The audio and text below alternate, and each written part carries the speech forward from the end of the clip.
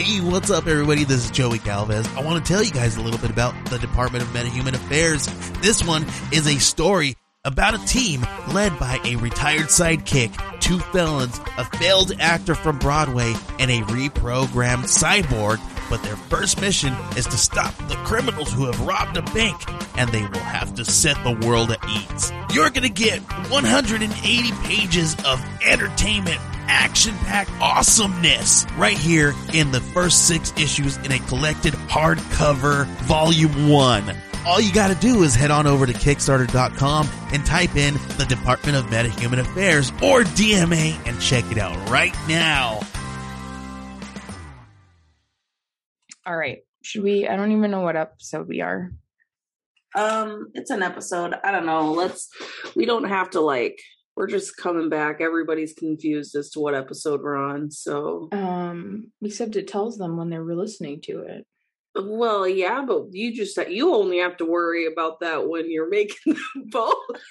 135, so it's you who starts it. Oh shit! Can we just say that was the start?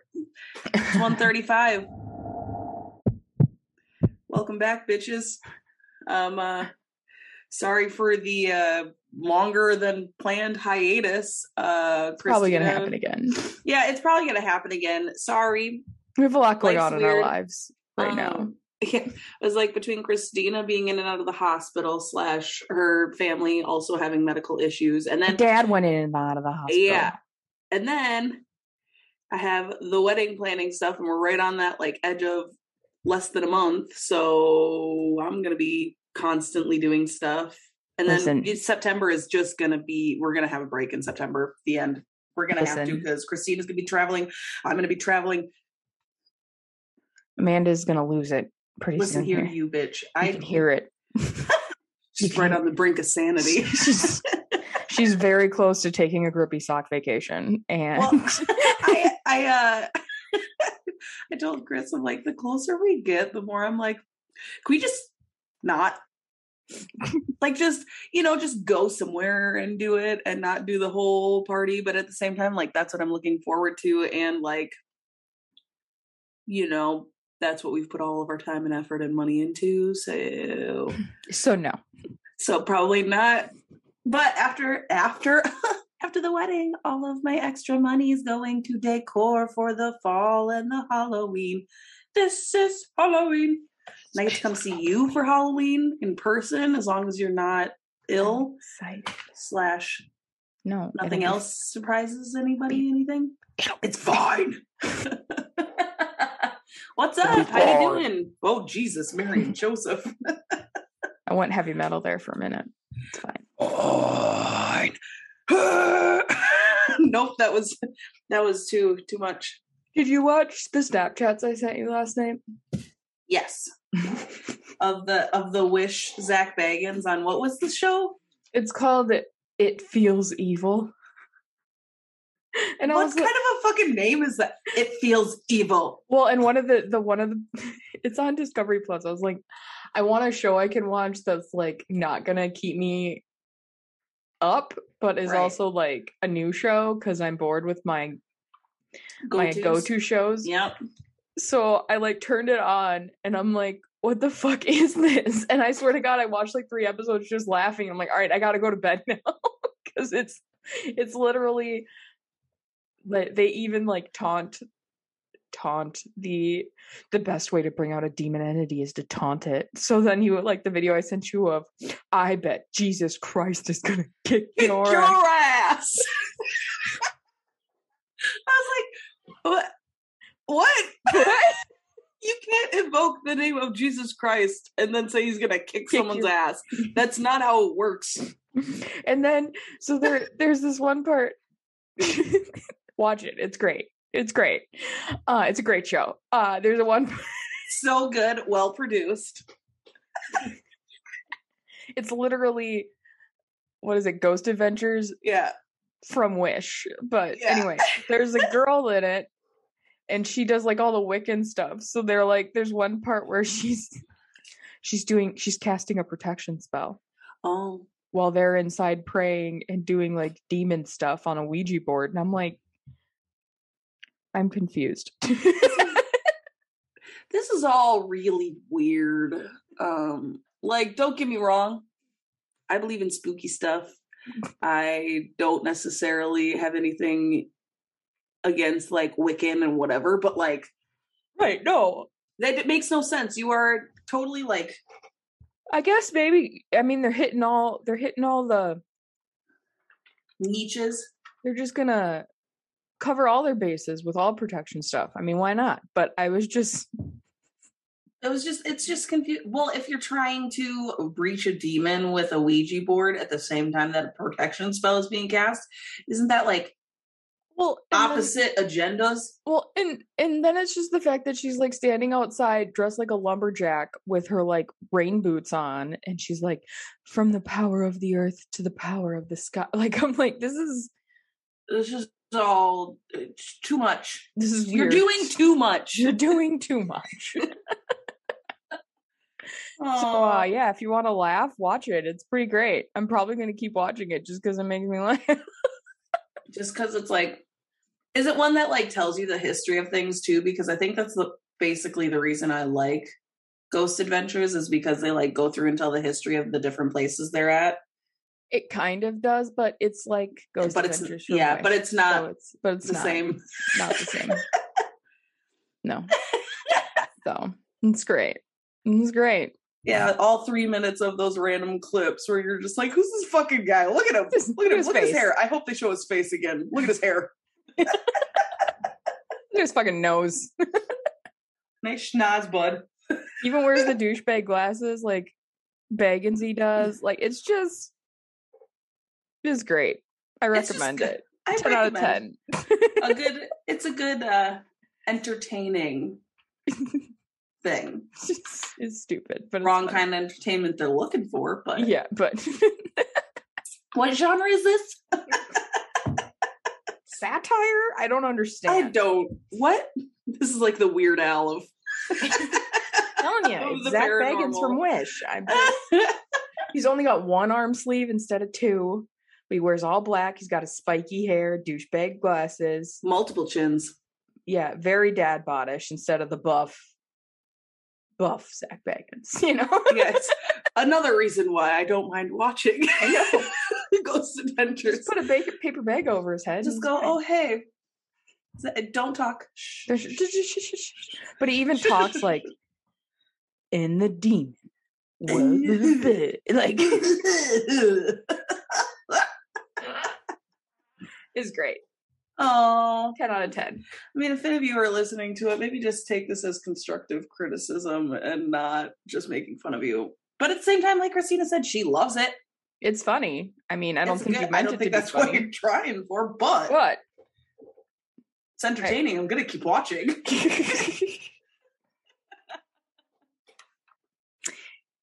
All right. Should we? Anyhow, shall we jump in? Yeah, I don't feel like they need to hear our entire life story over this break.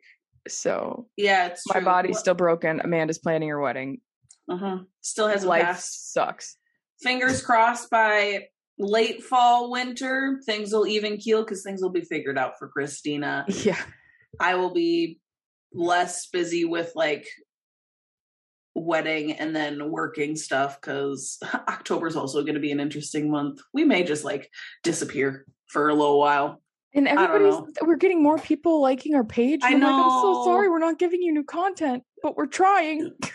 There's only so much we can do. We've had this episode ready to go for like 3 weeks. I had to reread my research because I was like, I don't even remember what I read did. I was in the hospital like twice. Then your father. Yeah, just. Now your dogs are hacking all over the place. I know, they got the whooping cough. Kennel cough. They got the whooping cough. I just wanted to say the whooping cough. All right. Nice. Okay. All right. Buckle down. Fucking focus. I have to go do more wedding stuff after this, so I gotta get done. I also am probably gonna have to go potty after your stories, so cool. Because I'm drinking coffee, so you know how it goes. Okay, go ahead. I'm gonna tell you about the disappearance of Daniel Robinson. Okay. It is a very new case. Like, it happened in 2021, but it happened like the month before the Gabby Petito. Okay. And Mine's a new case too. And it was one of those ones that people were talking about how it's great that Gabby Petito got so much coverage, but there were multiple people that had gone missing like right before her that got not even close to the same coverage. Right. And Daniel Robinson is African American, so there was also the why isn't he getting the same amount of coverage kind of thing. Then this cute little white girl that's right. Yeah. But I just think it's a very interesting case. There's a couple of ways it could have gone, and like a couple of theories that are like, and I don't really know because I think we'll get into it. Okay. Getting ahead of myself. So he was born and raised in South Carolina to his father, David, and his mother, Melissa. He was born with only one arm, but proved to everyone that it's like he's missing like the lower half of his forearm. Okay. That it would not stop him from achieving whatever goals he applied himself for. He was fitted for a prosthesis, but refused to wear it. He taught himself to play video games, play the French horn, and then the trombone, all one-handed. And then he joined the marching band. He also enjoyed weightlifting and playing football. He was described as being a passionate person full of curiosity with a deep appreciation for nature. It led him to study geology at the College of Charleston in South Carolina, and he was a part of a fraternity and graduated with honors from there. He then attended a course in Tucson and soon after was offered a job by the engineering firm Matrix New World, and he stayed in Arizona. Okay. So he got his own apartment in Tempe, and then he kind of talked one of his sisters into moving out to Arizona as well, because they were really close. And so they weren't living together, but they were living like close to each other. Okay. He had a side job delivering groceries for Instacart that allowed him to make additional money. It was at this side job that he met a girl. I'm not going to give her name because she has no like connection to his disappearance. Okay. And I feel like she's been mentioned a lot, and it's just not really fair to her once I get into this. So he delivered her and her friend booze, ordered to her home in Phoenix, in a Phoenix suburb, on June 12th. The woman and her friend who was with her invited him in. They thought that he was very nice. And she also said that probably they were both drunk. Otherwise, they probably wouldn't have done it. And it was kind of not the smartest move. Well, right. I mean, and everybody does stupid stuff sometimes. So the woman and Daniel exchanged numbers, but she insisted that nothing else happened. They hadn't gone on a date or anything like that. They were just kind of chatting. Within a week, he showed up at her house unannounced. And they had like a brief exchange. And she was like, this is kind of weird. He's like, I just couldn't stop thinking about you. She later told the police when she was questioned that showing up at her house unannounced made her extremely uncomfortable, and she told him she didn't see them hanging out. Okay. And the next day, he turned up at her house again, and she saw him like through her Ring camera. So she texted him and was like, this is not normal or acceptable. If someone has expressed that you've made them uncomfortable, you need to back off. He texted back, do you hate me? She's like, I don't hate you, but you need to leave me alone. He then took 15 hours to respond, and he sent her the text, the world can get better, but I'll have to take all the time I can, or we can, whatever, to name it. I'll either see you again or I'll never see you again. Okay. So it was kind of like little cryptic, weird. She actually brought the text and the issue to the police, and they gave her the information for filing a restraining order because they said it was like borderline stalking behavior. Right. It's like clearly something is not okay. So 18 hours later, he disappeared from a remote work site deep in the Arizona desert outside of the town of Buckeye. So he was last seen on June 23rd, 2021, when he showed up for work at this remote job site. It was his second of the day. Basically, he was an engineer for this company, and then they had like construction and other scientists who were like reviewing the wells out in this area. Okay. Yep. It was kind of a cool and rainy day for the desert, basically. So he met up with a pump technician whose name was Ken Elliott, they had never met before, and they went to work on a deep well. Elliott told the police that Robinson was saying things that did not make sense. He was kind of like looking up at the sky with the rain and like spinning around and like kind of talking weird, I guess. Okay. He then said he asked him if he wanted to go with him to Phoenix to rest. And Elliott told him that he had work to do because they had just started the day and he had just gotten to the job site. And then 15 minutes after that Ken Elliott had arrived, Daniel just basically got in his car and drove away. Didn't say anything. Just got in his car and drove away. Okay. When he was done with his job and still concerned about Robinson, Elliott followed his tire tracks because it was raining, so the sand kind of, you could see his tire tracks. And found that instead of going left at the T junction in the road to return to Phoenix, he had turned right, which led him into like deep into the desert. Like there was nothing out there. Why are you? What? Okay. So he called the company Daniel worked for and like reported it, but just kind of went about his day to a different job and finished his day. So people from Daniel's work were like, the fuck is going on? This isn't like him. He doesn't, this is weird. So they went to his sister's house to tell her like what happened and like ask her if they'd seen Daniel. And she was like, no, and immediately called her father, David. And she's like, no. So David indicated that his daughter told him that one of Daniel's coworkers showed up at her apartment in Phoenix asking if she'd seen her brother. And at first David tried to do like his due diligence he had his daughter go to Daniel's apartment, called all the son's friends he knew and his son's cell phone. And when he realized it had been over 6 hours since Daniel had like talked to anyone or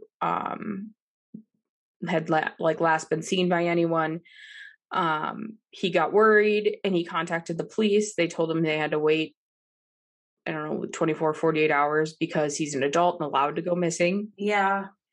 And he was upset that basically they kind of brushed him off and didn't seem to take his disappearance seriously.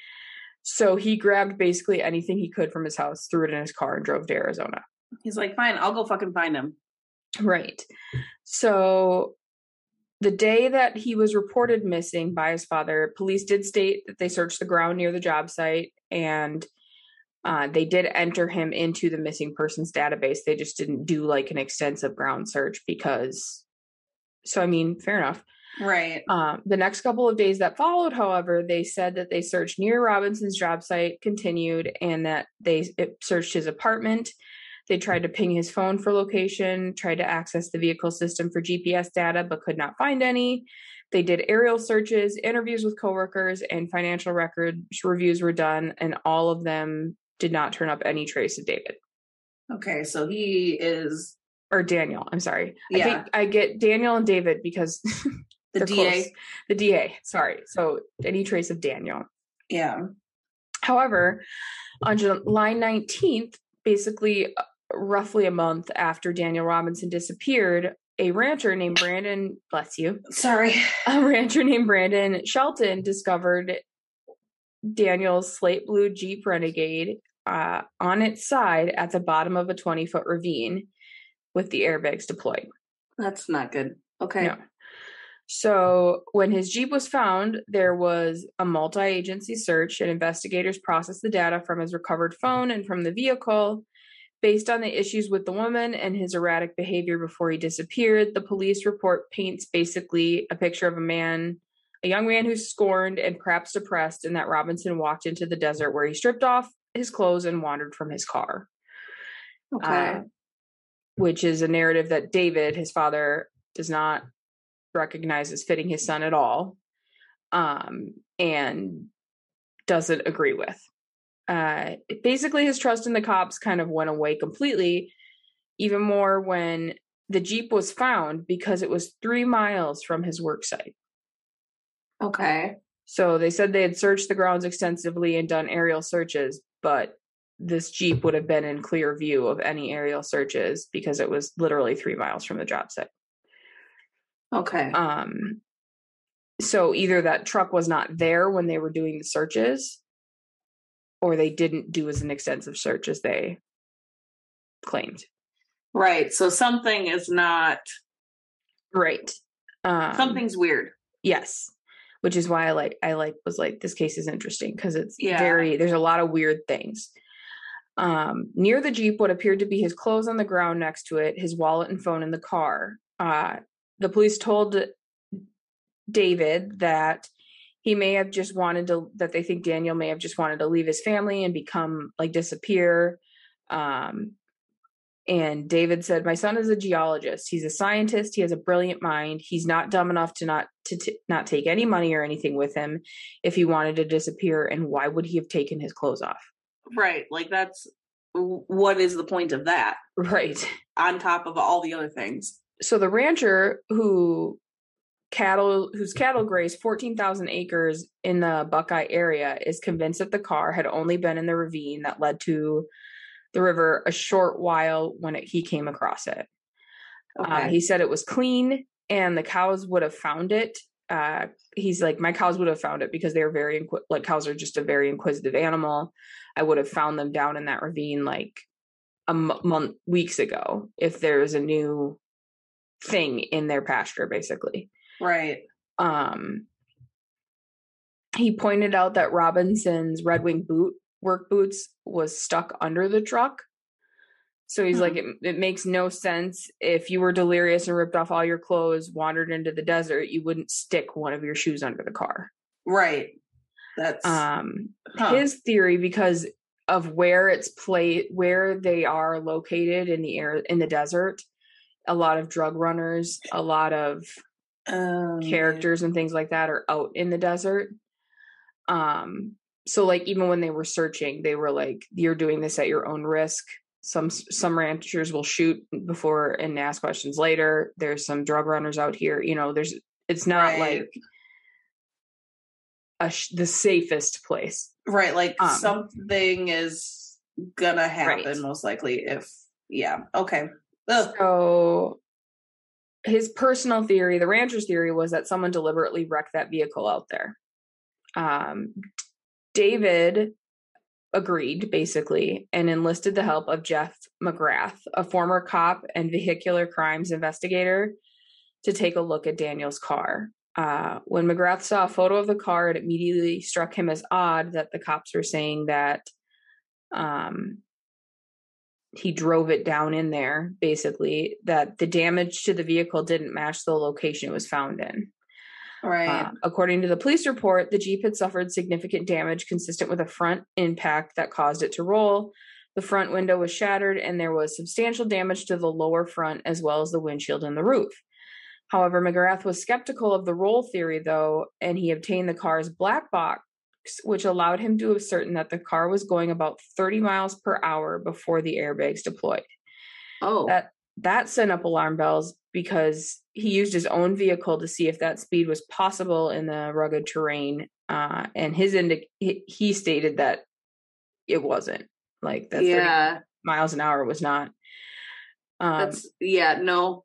You're gonna hurt yourself. Something's gonna go wrong if you're going that fast. That's also weird. The car had traveled 11 miles after the airbags were deployed. What? According to the records. How did anybody drive it with the airbags deployed? Right. Weird. Okay. So it raises suspicions even further that the vehicle, whether it was by Daniel or somebody else, was crashed somewhere else and then brought and dropped into that ravine. Right. To either pull someone in the wrong direction or just to get rid of and hopefully nobody will find it. Right. And he said that the damage to the vehicle appeared to show that it had been hit above the windshield. It looked like a bat or a pipe, or could have been a large rock, something blunt. It didn't look like it had rolled. The driver's seatbelt was buckled, and despite the severe damage to the Jeep, there was no blood found inside. Robinson's wallet, phone, and credit cards were all in the car, and his clothes and t-shirt were turned inside out. Shorts, an orange work vest, boots, and 2 mismatched black socks were all just kind of scattered nearby. Yeah, it was. So that's not something that happens at a crash. So is that left there purposely to make it seem like he was there? Well, and the thing is one of the socks was Nike and the other was Adidas. But then as they were searching, and the search parties found another black Nike sock 3 miles away in the desert. Okay, so 3 miles from the crash. Yes. Okay. They can't explain it, but it's another reason they believe there's more to the case than what meets the eye. Definitely. It seems. So both McGrath and Daniel's father believe that the Buckeye police did not carry out a thorough investigation into his son's disappearance, basically. Right. And they point out that Daniel's clothes, possessions, and car were handed over to his father as soon as he arrived in South Carolina, or in Arizona from South Carolina. So those items should be considered evidence if a crime is found to have been committed. So they should have not handed all that over until they had cleared that it was not a crime scene. And they must have done it like immediately. They said this isn't a crime scene because they gave it all to him. You don't get into it, even if it was like a car crash, let's say. Right. Even if it was a car crash, you don't get into a crash and just eject your clothing. You know what I mean? Like, where is he? Yeah. Okay. All right. So, and then police actually didn't do their full investigation into the vehicle until November, months after McGrath did the investigation onto it. And basically they did it just to dispute McGrath's findings, not to like try and find. Basically just to be Daniel. Like, see, we did what we were supposed to. So, oh my gosh. Okay. Their findings say that the car attempted to drive up the other side of the ravine and then rolled. So they believe that he drove into the ravine and then was trying to get out of it, and he tried to drive up the other side and rolled the vehicle. I still can't get over the like deployed airbags. So then for 11 miles.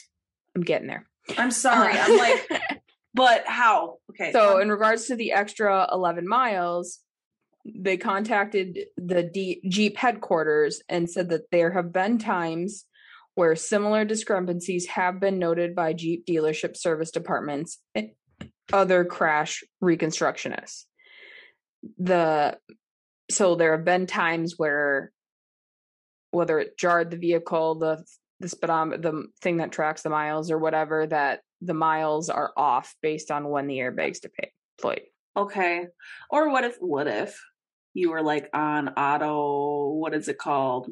Cruise control, and you flip and the wheels keep going, it's going to count as if you're driving, but that's 11 miles. And if he was only going 30 miles an hour, that would be like a full 20 minutes.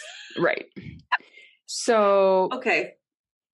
Again, so there have been similar discrepancies before noted by Jeep. However, McGrath doesn't really agree with that. He basically what he's most frustrated about is the fact that they hired an expert to rebut his findings, like I had said, not to actually help find Daniel. So McGrath also claims that some of the most significant findings in the police report have been his and Daniel's work, not the Buckeye Police Department's, including the discovery of human remains. So while they were doing like community search parties, not with the police, they were invited for everyone, but most of the time the police did not show up. They found a skull on July 31st near where Daniel's Jeep was found. The medical examiner determined that it was not Daniel's, and it was significantly older than just a few months. Okay. And then on November 6th, one of their search parties uncovered more remains, 2 human femurs, hip bones, and vertebrae. Again, the medical examiner deduced that they were not Daniel's, but he says that since they have since been contacted by a woman who believes them to be her husband and is close to closing that case. Okay. So McGrath estimates that they have found at least 4 human remains on their search, but can't say if they belong to 2 or more people. There had been other bones that we suspect were human. The medical examiners reviewed them. Some of them we haven't received an answer on. We just got that information that it's not Daniel. Okay. So, but the police have also kind of claimed we found more humans in the search for, and it's like, no, you didn't find them. No, see, you weren't, no, you're lying. Mm-hmm. Okay. So McGrath doesn't think the remains are connected, but he also has stated in interviews that if we keep finding bodies out here, we're going to have to try and connect them because it's just too much, too coincidental. Yeah. Coincidental. Weird. Okay. So meanwhile, David and McGrath are leaving no stone unturned. Basically, they're taking tips from anyone who has them, including psychics. The femurs were actually found in an area a medium had told them to search.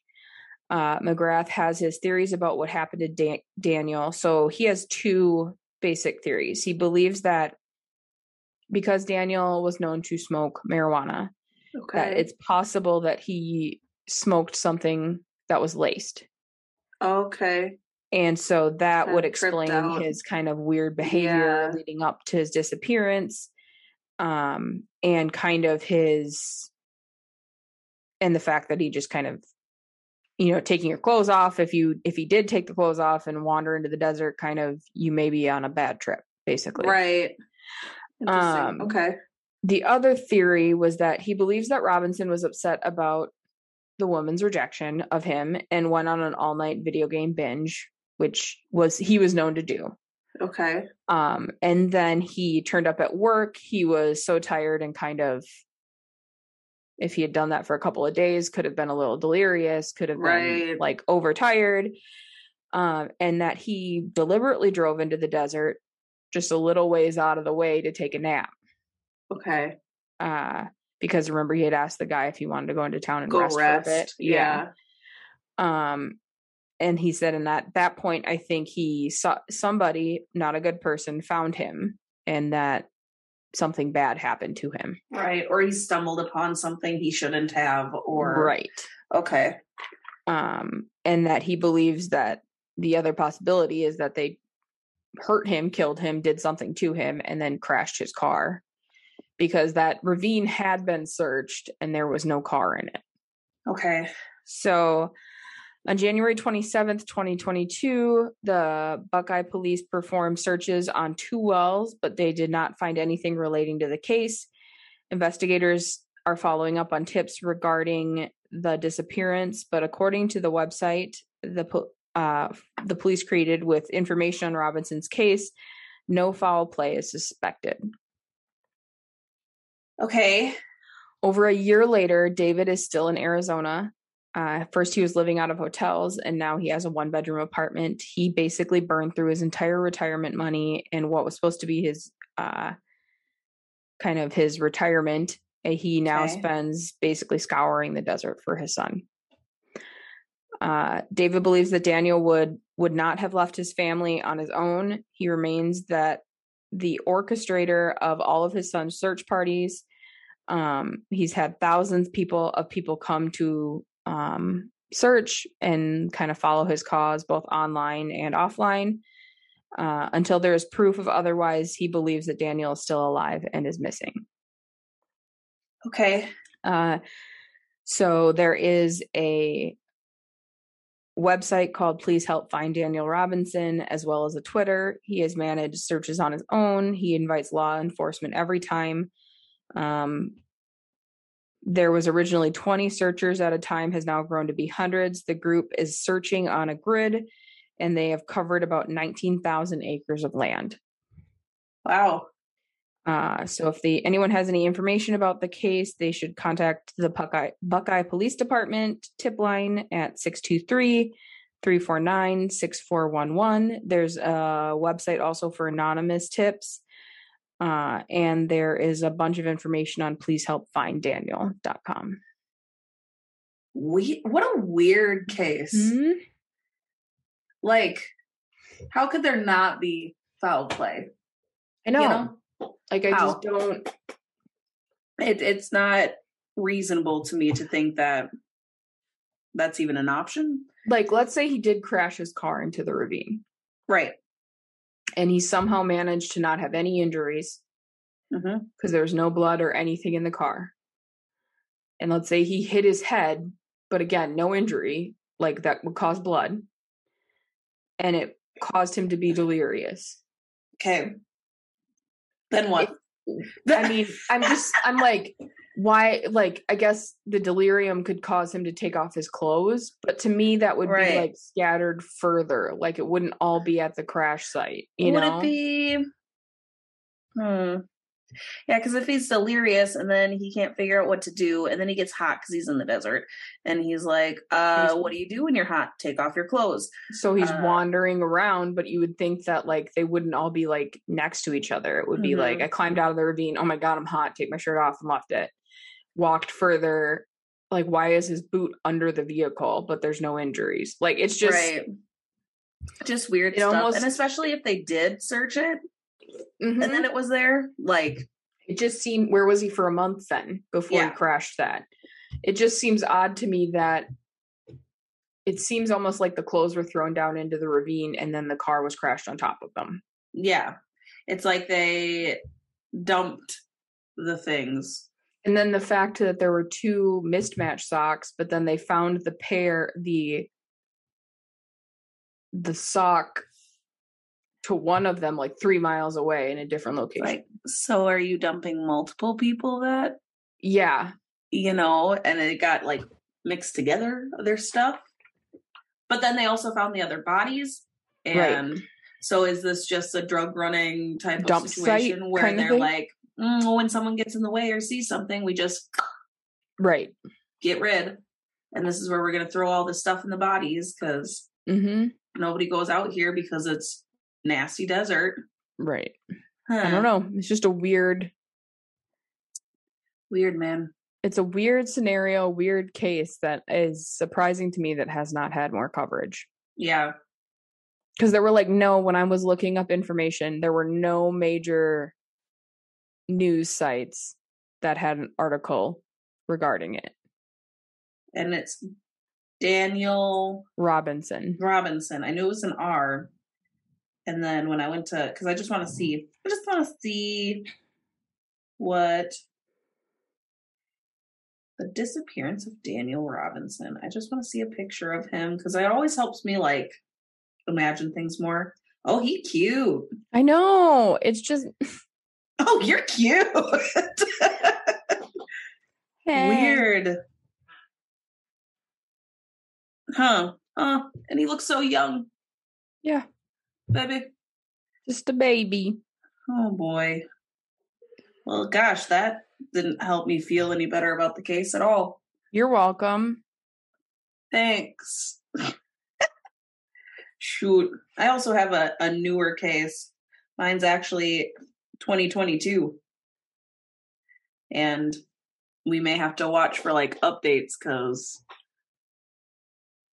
shit's still like semi-fresh because it was like April is when it happened. So shall I begin? Yes. Wait, how long into this are we?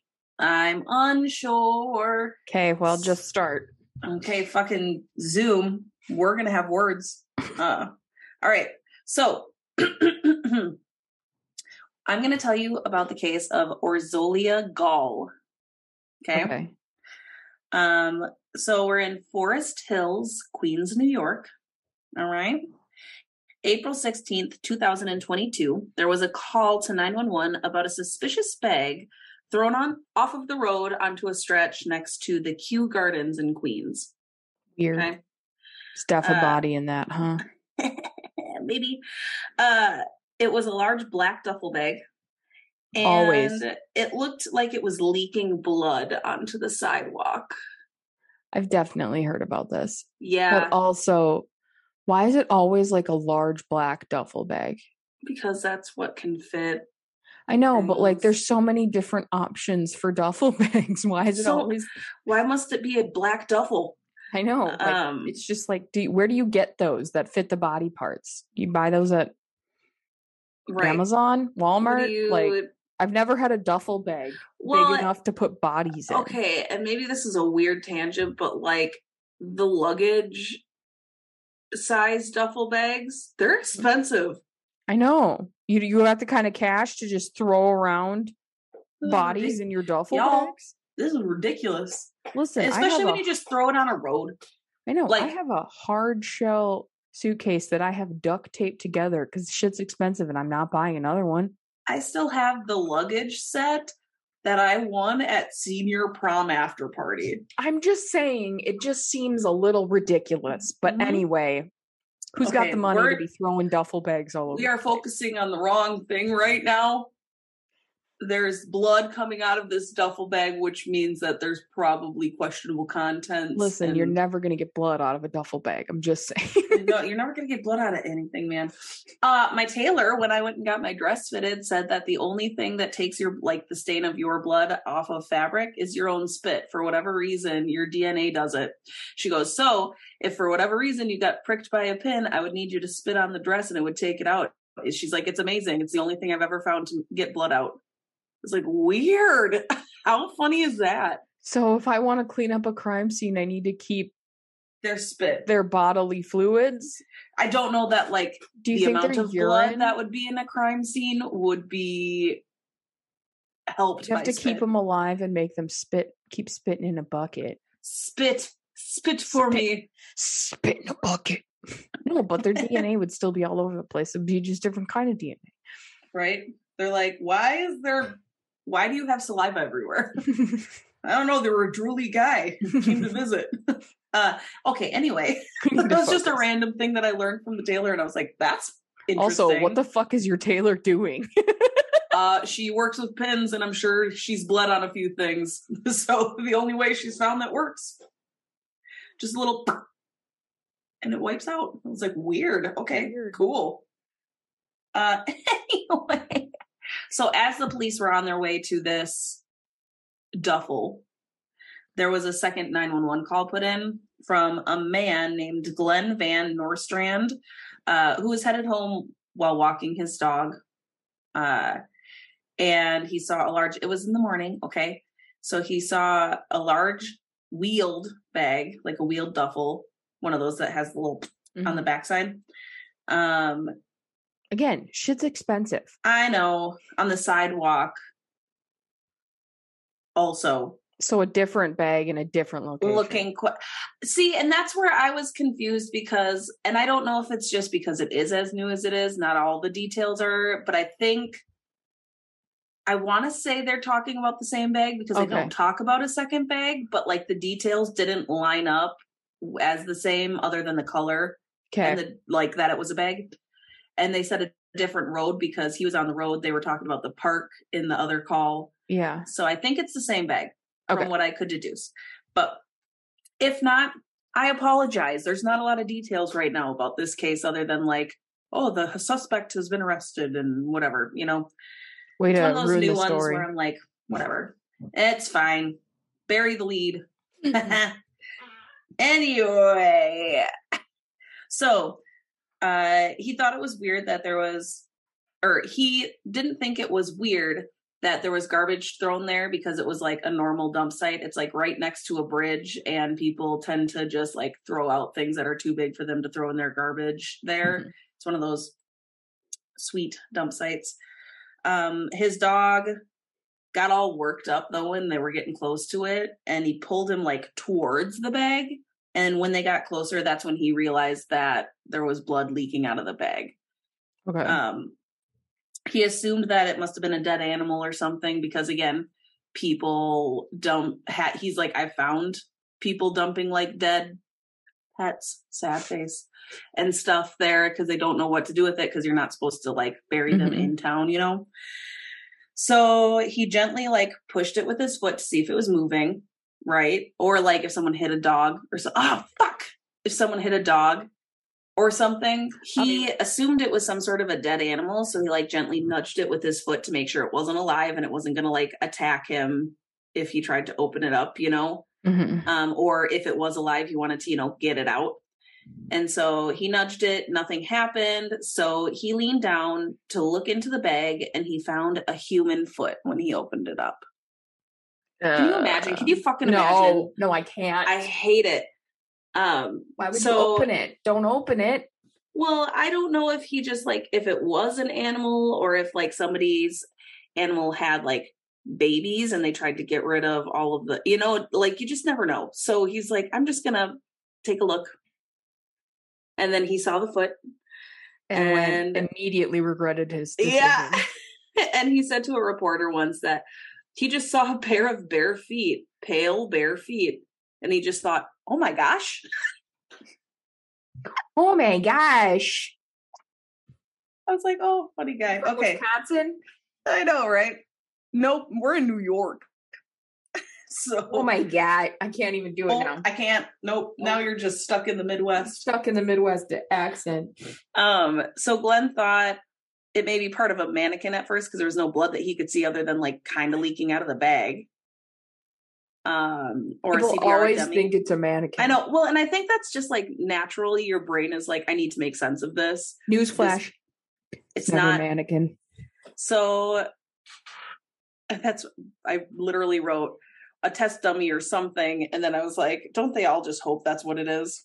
It's never a mannequin. But he said that like the skin even looked hard and like plasticky. So he was like, I don't know, maybe this is some stupid prank, right? Like someone's trying to screw with me. So he unzipped it a little bit more. And that's when he found the rest of the leg and some black jeans were on the leg.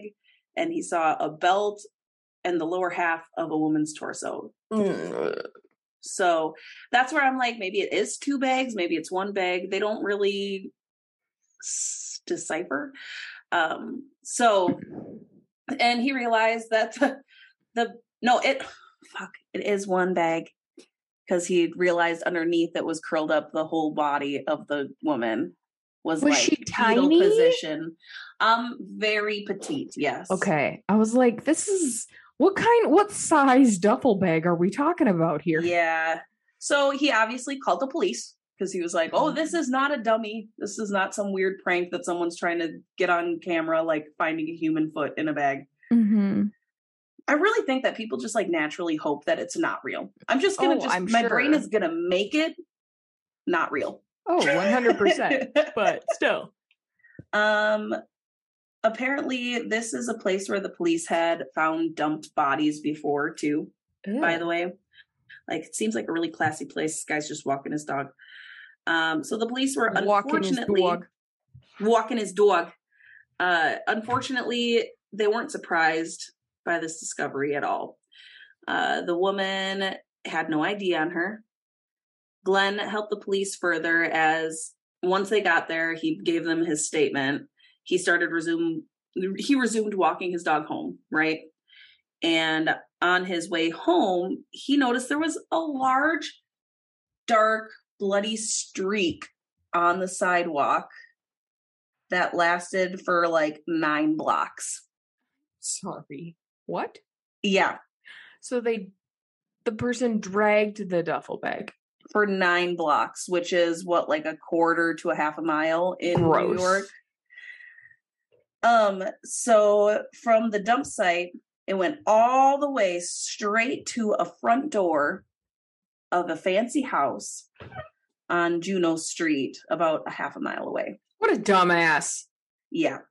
So police made an emergency entry into the house, obviously, and found that on the first floor, there was blood as well as in the basement.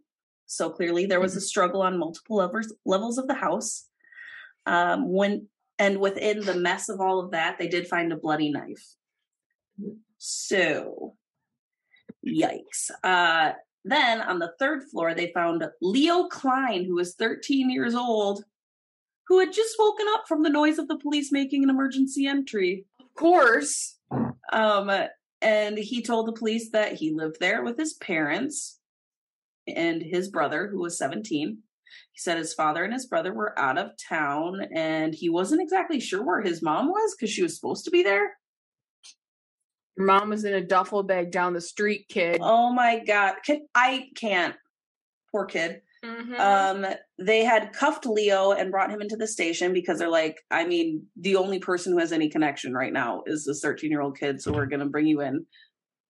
13, really and put where's him in your handcuffs? Yeah.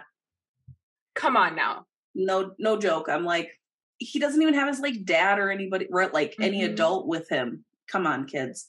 At the station, Glenn was giving his statement because after he brought his dog home, he went to the station and did like an official statement about the streak and about the whatever, because they have to have it officially on the books, you know.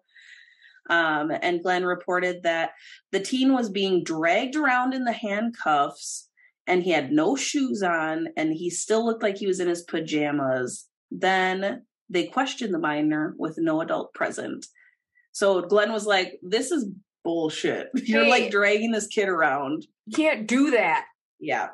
This Glenn guy's just like, nah, I'm calling everybody out right now. We found a dead body. There's blood on the sidewalk. These police are fucking beating up a 13-year-old. He's like, I'll make a statement right now. It was determined that he wasn't involved. Obviously, he was sleeping. Right. He wasn't involved, and he was released to his family member, which they didn't say which one because he's a minor and it doesn't matter.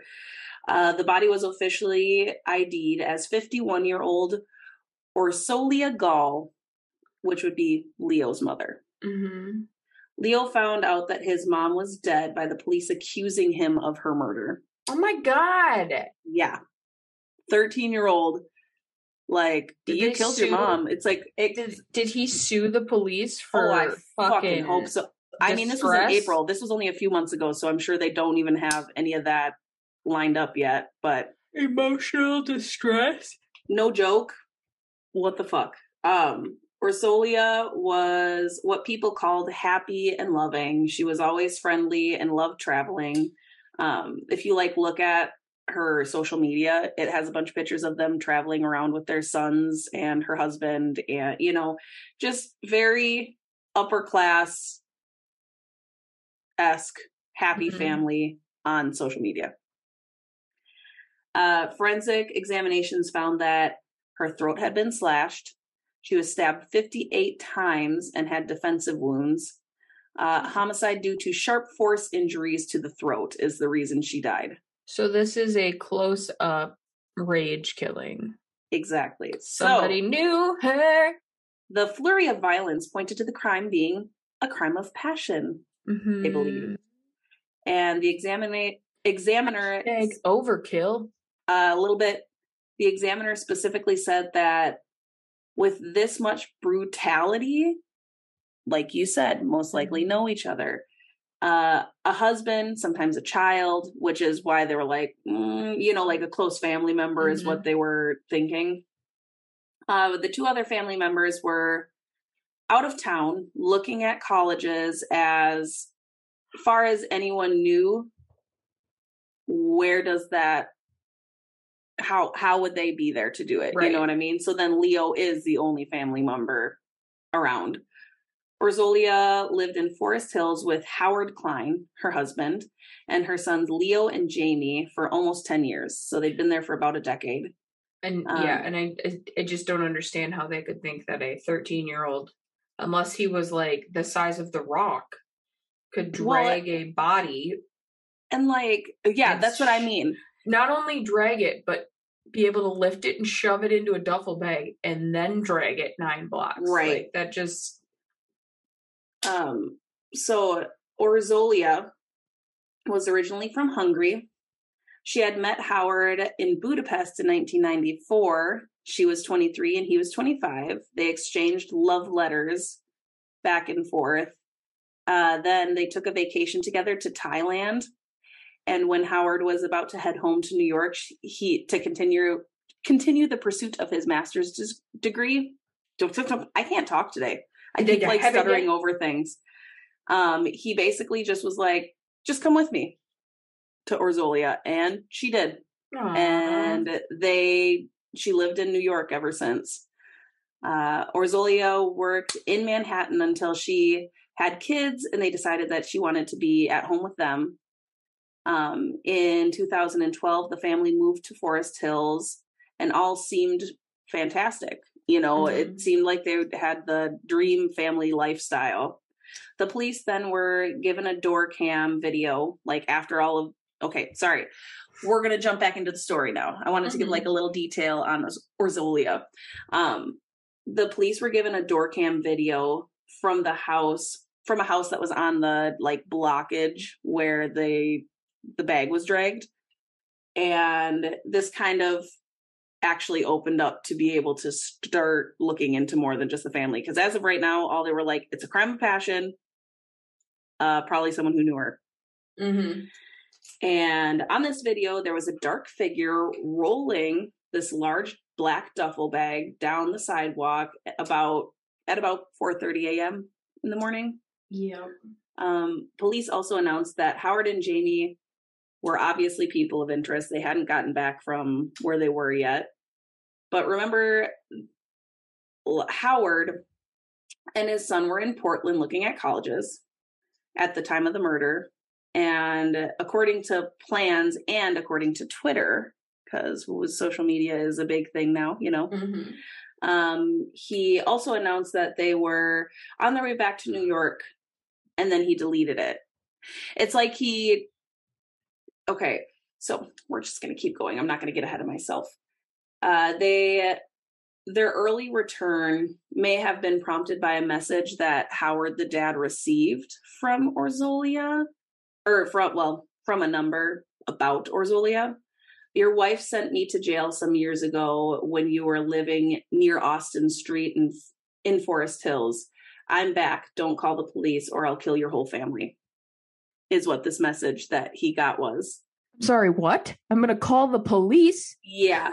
So then Howard got a call from the police about the discovery of his wife's body within hours of that happening, because he was like, well, I need to go home. So he was making plans to get home early and figure it out. And so the world was looking at Howard. Paparazzi and commentators and everybody was basically like, look at this shitbag, like clearly something was up. It's weird that he deleted that. Well, he got a call from the police saying that they found her body, because he was like, oh, coming home early, got a call saying they found her body, and he deleted it because he was like, oh, well, I don't need to bust this wide open. This is like, we need to be quiet about this until we figure out what's going on. Well, also, if he put coming home early and then thought, well, maybe I shouldn't put that on Twitter since the guy who texted me is clearly like, yeah. Well, and that's where he was just like, everybody, all reporters and everything were like, it seems like he was trying to establish alibis, because he like announced that he was in Portland doing whatever, announced what he was doing with whatever. And then he announced and then took that off. Like, like it was a secret. So everybody looked at him as if he was trying to hide something. There was no forced entry to the house, so the killer had to have known or used a spare key to get in. They hid in the barbecue, where there was also evidence that the killer was in the house for like a prolonged period of time. So it's like they hid until they could come out and surprise Orzolia. Which is terrifying. I agree. Orzolia had once reported... I wrote the wrong name. Howard had once reported that his wife was missing after she went on like a midnight walk. So this was another thing that people were digging up, that he had called 911 at about 7 a.m. on May 29th of 2020. So about 2 years before that, and reported that she didn't return from her walk. And then he called back about 30 minutes later and was like, oh, we found her. She's fine. Like, don't worry about it. So I don't know. People were acting as if it was like a normal thing for her to disappear, or that he was trying to make it normalized, or that, that she just did a whole these bunch of questionable speculations. Exactly. And in 2004, his son Leo, when he was 10 months, they reported him missing too, but then they had to call in and say, no, just kidding. So he just they couldn't find him for a while, so they panicked, called the police, said, we can't find our son. And then they called back being like, okay, we're good. We found him. We're good. Don't. Hey, just kidding. We found him. So it sounds like he's just kind of a panicky guy anyway about things. The police were trying to put the timeline together for her death. And on the 15th, the day before the body was found, she told her neighbors that she was going to Lincoln Center to see an opera with some friends. But her phone was not matching that story when they went to the phone pings. So now we look into the phone records. Orzolia was communicating with 3 separate men on the night that she was killed, one of which she had gone to the concert with. So she was stepping out on the marriage. By 11 p.m., she was in Forest Hills again after coming home alone on the train. She stopped into a station house bar that she just basically was ending the night, having a nightcap there. And her 13-year-old son was just hanging out at home by himself? Yeah. 13 though, I mean, I was babysitting at 12, so I can't really. I mean, it's fine. I'm just saying. Going out and having a scandalous, affair-ish. Yeah. No victim blaming, but just saying questionable choices. She stopped by the station bar, and the police believe that Orzolia got home right around 12:20 a.m. Okay. They believe the murderer entered about 20 minutes before she got home, is their estimation by when, I'm assuming when Leo went to sleep and whatever.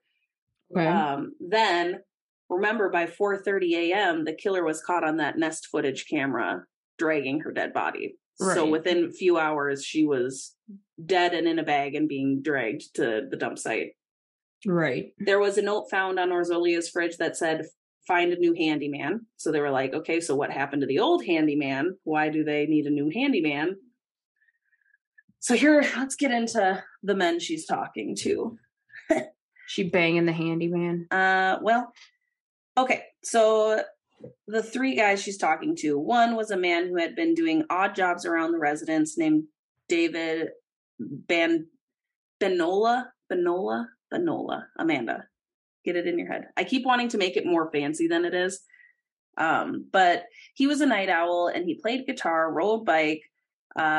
He kind of looked like, according to the messages exchanged it looked like, according to the messages that were exchanged, that not long after starting to work for the family, the 2 became, let's say, inappropriate. Romantically involved. Yeah. He would comment on her pictures and social media and whatnot, innocent, but not innocent when you look at the private conversations. And he seemed actually pretty obsessive over her. Okay. There was a flower shop near where he lived, and the owner said that he bought a red rose nightly and had to show the man pictures, they showed him pictures of Orzolia. He showed him pictures of Orzolia and was like, this is who I'm in love with. And so when the face came up as a murder victim, he was like, I know this girl. We need to talk. So the flower shop guy talked to the police. So he was doing this nightly for a year to give to her a rose every single night. Detectives were able to figure out that Orzolia had ended things with Benola in early April of 2022. So that timeline lines up. And Benola was 44. He spent a lot of his time in a nearby Starbucks.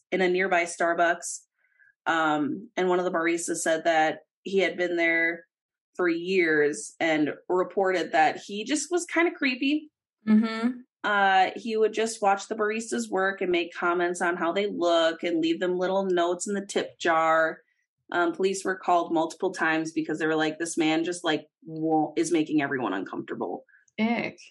Benola created a YouTube channel where he just collected videos and made playlists. He didn't make any videos. Okay. One playlist that was about like violent crimes in their area, and one playlist that was about like sex and women, you know, like the pickup artist kind of things. Mm-hmm.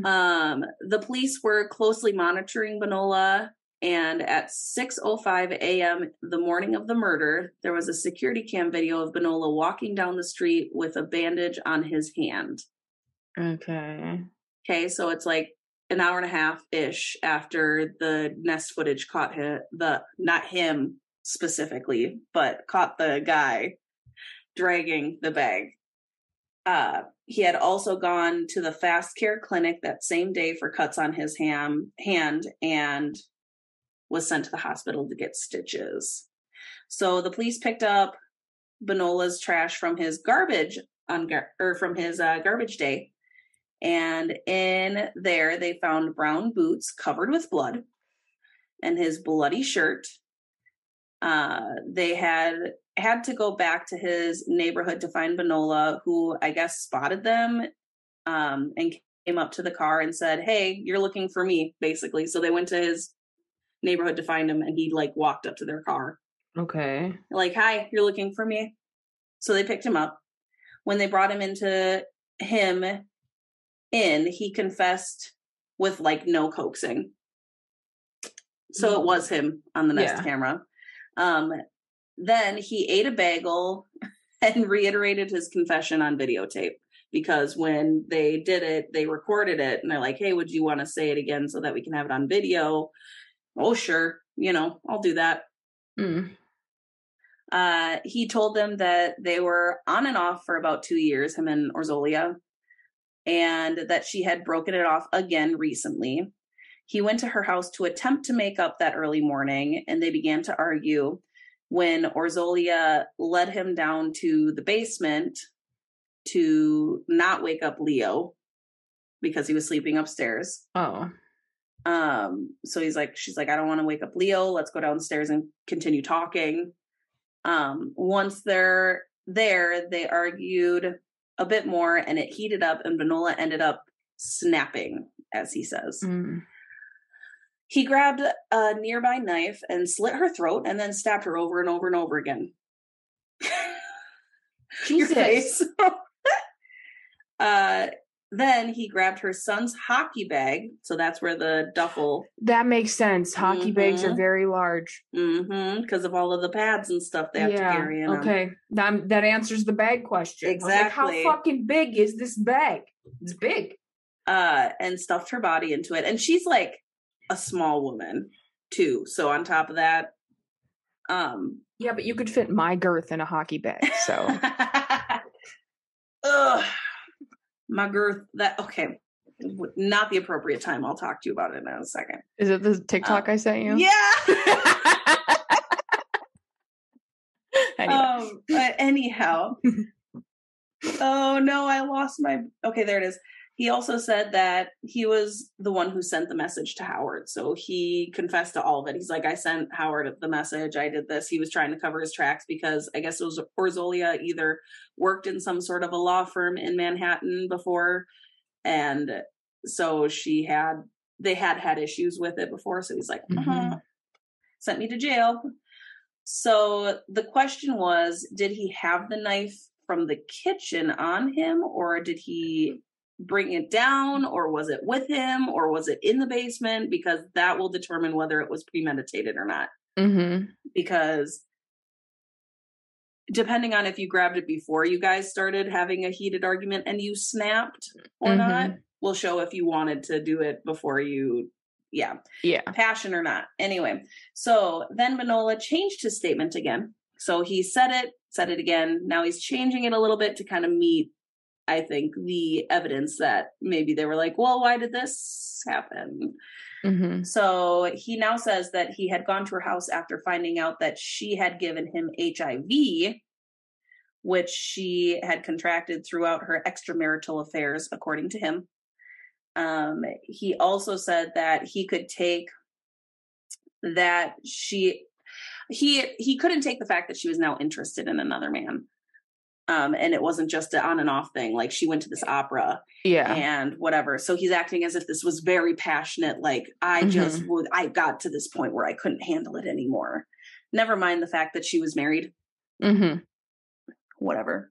So in his new confession, he said that he confronted her, or Zolia grabbed the knife and demanded he leave when they were in the first floor, or she'd kill him. And that is when he finagled the knife from her and slit her throat.